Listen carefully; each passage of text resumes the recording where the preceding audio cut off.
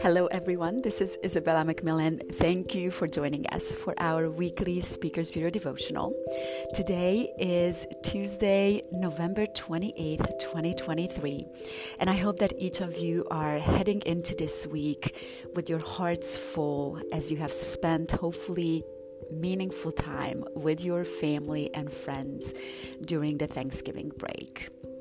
And as we are having now Thanksgiving behind us and entering the Advent season, and as we look forward towards Christmas and what that means for us as Christ followers, knowing that God gave His only Son for us, who came on the earth to take on flesh, and we enter this Advent season awaiting our Savior, our Messiah, our Emmanuel.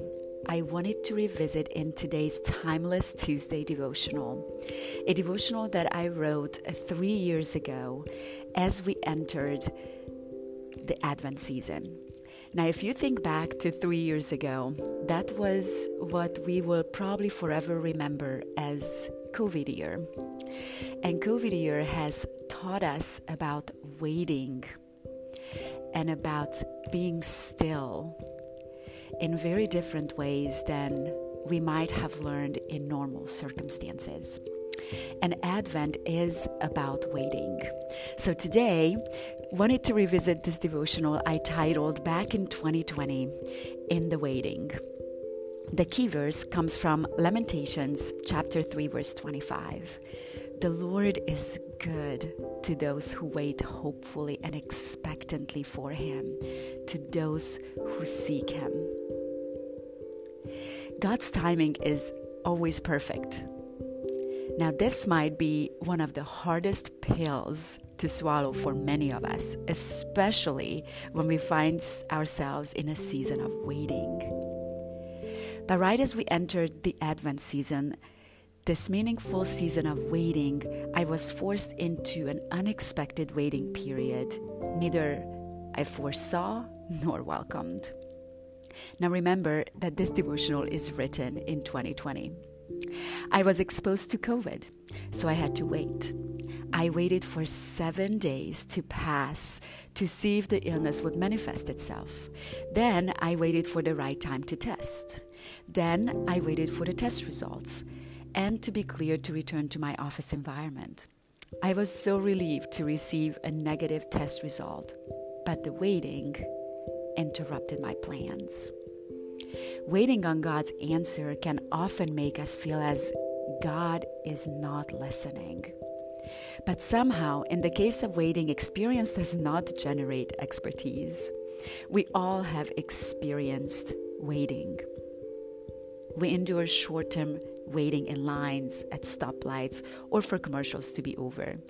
We endure long-term waitings for decisions to be made, loved ones to be saved, school to be over, diagnosis to be given, visas to be granted, and events to occur. But with all this experience, we think we should be good at waiting. But as time creeps on, our doubts creep in. Now, if my prayers are answered quickly, normally I give Jesus a quick spiritual high five, shout hallelujah and amen, and celebrate for a moment. But if time goes on and my miracle isn't showing up, I get discouraged and frustrated. Often my waiting turns to worry. My perseverance shifts to pouting. Unfortunately, we aren't usually very good at waiting. We wait in a variety of unhealthy ways, passively, helplessly, anxiously, or angrily. So I have to train myself often to see waiting as a blessing rather than a curse, because it prompts me to look for Christ at work. The Bible is full of waiters, like Zechariah and Elizabeth, Mary, Simeon and Anna, just to name a few of my favorites as I look for good advice on how to handle my waiting game in this Advent season. And then there is the 400-year period between the Old Testament and the New Testament. That alone puts my waiting process in perspective really well. Sometimes I resign to believing that there is no hope. I start out confident and faith-filled, but as time goes by, I start to wonder if any good can come from my circumstances. Sometimes I wrap invisible walls around my heart so I won't be disappointed if God doesn't come through as I think He should. Now, Lamentations 3:25 says, "The Lord is good to those who wait hopefully and expectantly for Him, to those who seek Him." So what exactly does it look like to have an attitude of hope and expectancy as I wait on the Lord to answer my prayers? I have learned to intentionally shift my focus to 3 things.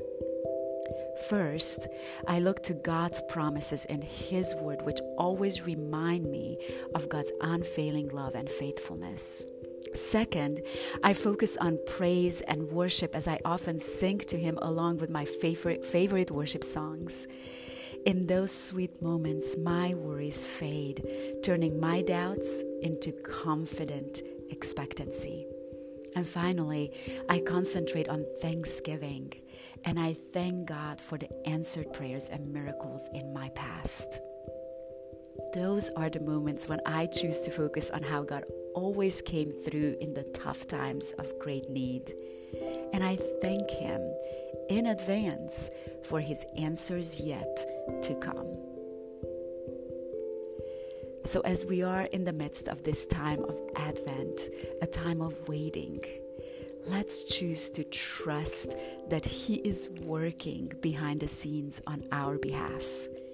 Whatever we are facing, let's not give up. The Savior is coming. Let's look forward in hope and expectancy for Him to respond. And let's remember that the Lord is good to those who seek Him.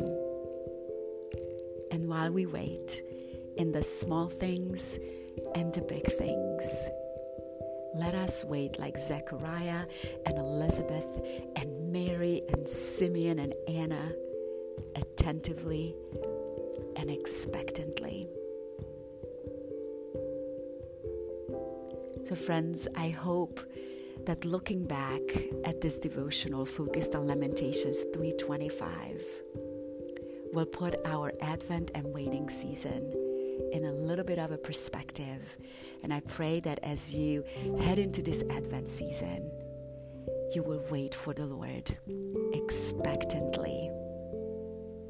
And you will look to Him, and you will continue to seek Him. Have a great week, everyone. And we'll see you back here next week.